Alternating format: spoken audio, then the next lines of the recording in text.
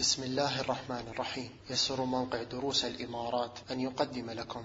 بسم الله والحمد لله والصلاة والسلام على رسول الله، وأشهد أن لا إله إلا الله وحده لا شريك له، وأشهد أن محمدا عبده ورسوله. أما بعد، فلا نزال مع الأدعية التي كان رسولنا صلى الله عليه وسلم يدعو بها بعد التشهد وقبل السلام.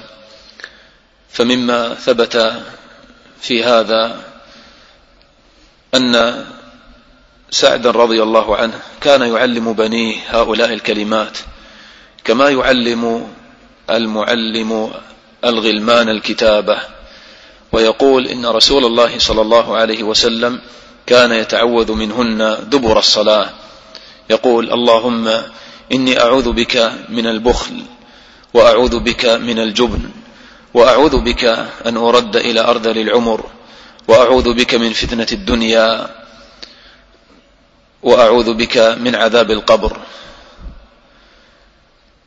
فهذه الأدعية فيها تعوذات من أمور تضعف سير العبد إلى ربه جل وعلا أو تقطعه. فمن أكبر المعوقات في طريقك إلى الله البخل والجبن، وقد قرن النبي صلى الله عليه وسلم بينهما في هذا الدعاء وفي غيره من الأدعية، لأن النفع الذي يرجى من الإنسان أيها الإخوة إما أن يكون من ماله أو يكون من بدنه. فالذي يمنع النفع من مال الإنسان هو البخل، والذي يمنع نفع الإنسان ببدنه الجبن. فالبخل يمنع الإنسان من كل خير، فالذي يبخل بماله لا يؤدي الزكاة الواجبة عليه، ولا يتصدق في سبيل الله، وربما قصر في النفقة الواجبة عليه على أهله وأولاده، فلا ينتفع الناس ولا ينتفع المسلمون بماله. بل المسألة أوسع من أن تكون بخلا بالمال، فمن الناس من يبخل بماله، ومن الناس من يبخل بجهده، فلا يتعب لأجل الله تعالى في سبيل الله، ينام عن صلاة الفجر لأنه في الحقيقة بخيل. هو بخيل في الحقيقة، الذي لا يقوم لصلاة الفجر ويصليها في المسجد هذا عنده شح بوقته وتعبه، لم يبذله في سبيل الله، آثر الراحة والنوم على الفراش اللين. وكذلك من الناس من يبخل بوقته، لا يجعل لوقته نصيب من طاعة الله تعالى وتلاوة القرآن، فيبخل بوقته، ما يجعل في وقته درس للعلم النافع، ما يجعل في وقته تلاوة لكتاب الله تعالى، وإنما ينشغل بالدنيا الفانية. فهذا كأنه بخل بوقته، وآخر يبخل بتعبه، وآخر يبخل بروحه، وآخر يبخل بماله.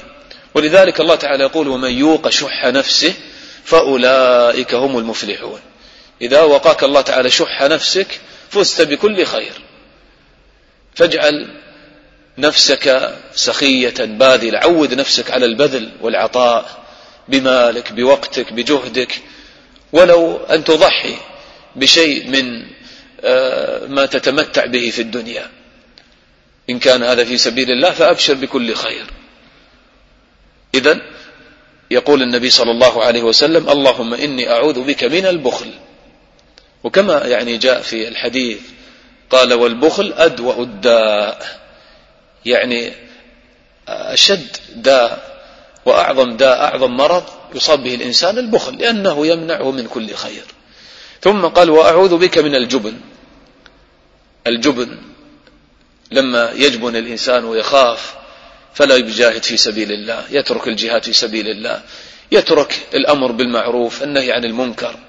إذا هم أن يأمر فلانا أو ينهى فلانا يأتيه الشيطان يوسوس له، يقول له ربما يسمعك كلاما سيئا، ربما يعتدي عليك، ربما يؤذيك، لماذا تدخل نفسك في هذه الأمور؟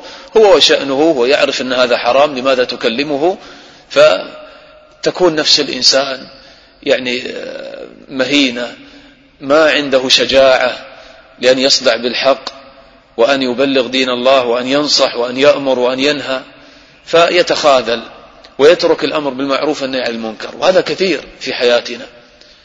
كم الآن نرى من يدخن، من يسمع الأغاني، ولكن أين الإنكار؟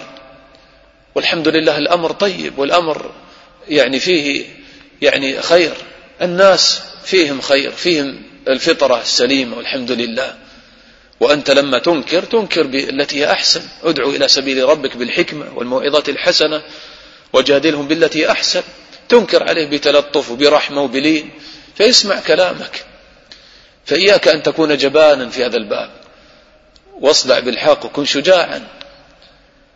والأمر والحمد لله يعني مفتوح، ولا يمنع الإنسان من هذا الأمر. فعلى المسلم أن يأمر بالمعروف وينهى عن المنكر. بهذا ينجي الله تعالى المؤمنين والناس، يعني كما أخبر النبي صلى الله عليه وسلم قال: لتأمرن بالمعروف ولتنهون عن المنكر، أو لا يوشكن الله تعالى أن ينزل عليكم عقابا منه ثم تدعونه فلا يستجاب لكم، أو كما قال النبي صلى الله عليه وسلم. قال: وأعوذ بك من الجبن. إذن اللهم إني أعوذ بك من البخل، وأعوذ بك من الجبن، وأعوذ بك أن أرد إلى أرذل العمر، وأعوذ بك أن أرد إلى أرذل العمر، كما قال الله تعالى: ومنكم من يتوفى، يعني بعد الشباب، ومنكم من يرد إلى أرذل العمر، يعني إلى سن الشيخوخة والهرم، لكي لا يعلم من بعد علم شيئا، كما قال الله تعالى: الله الذي خلقكم من ضعف ثم جعل من بعد ضعف قوة ثم جعل من بعد قوة ضعفا وشيبة، يخلق ما يشاء وهو العليم القدير. فتستعيذ بالله من أن ترد إلى أرذل العمر فتضعف قوتك العقلية، فيصبح يعني الإنسان الكبير كالطفل الصغير، ويبكي لأتفه الأسباب ويتضجر لأجلها، وكذلك تضعف قوته البدنية، فلا يستطيع أن يعبد الله تعالى ويقوم الليل ويكثر من ذكر الله، فيعيش في حالة يعني يشفق عليها، أو يعني يشفق عليه كل من يراه.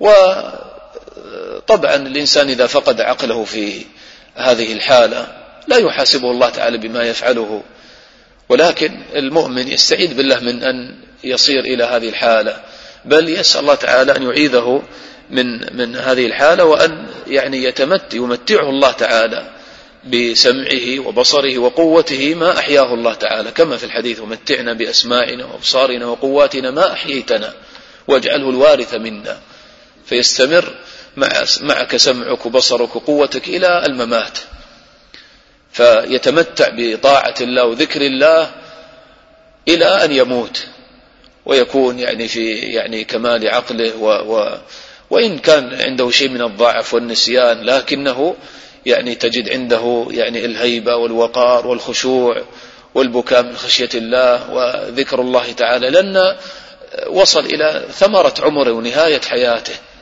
فيكون قلبه معلقا بالآخرة، وتنقبض نفسه من الدنيا، ويعرف أنه ما بقي له من هذه الدنيا إلا أقل القليل، فيكون يعني ذا عبادة جليلة وتقرب إلى الله تعالى. والإنسان إذا حفظ جوارحه في الصغر حفظها الله تعالى له في الكبار، كما قال النبي صلى الله عليه وسلم: احفظ الله يحفظك. وكما جاء عن بعض السلف أنه وثب وثبة وكان شيخا كبيرا فعاتبه أبناؤه، فقال لهم: يا بني هذه جوارحنا حفظناها في الصغر فحفظها الله تعالى لنا في الكبار. وذلك تجد الذي يحفظ القرآن وهو صغير ما يمكن أن يخرف إذا كبر، بل تجده يتمتع بكامل قوته.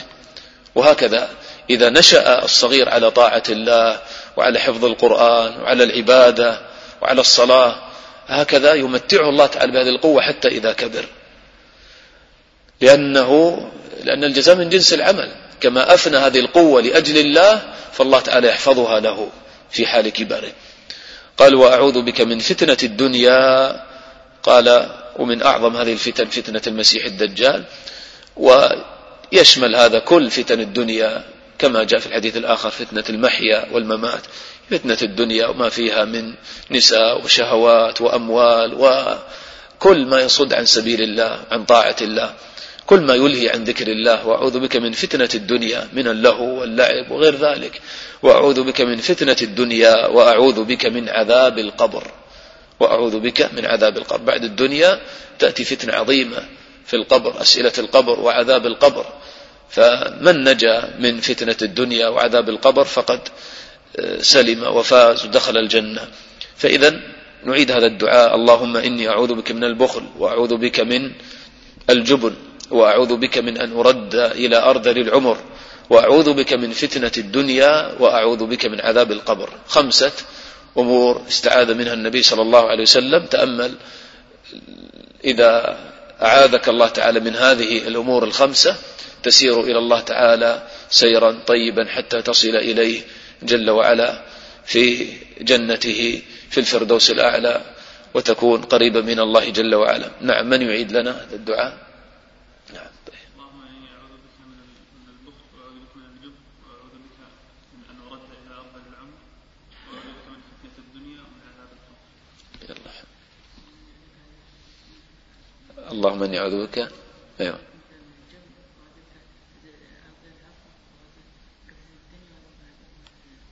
أحسنت، بارك الله فيك. سبحانك اللهم وبحمدك، أشهد أن لا إله إلا أنت، أستغفرك وأتوب إليك.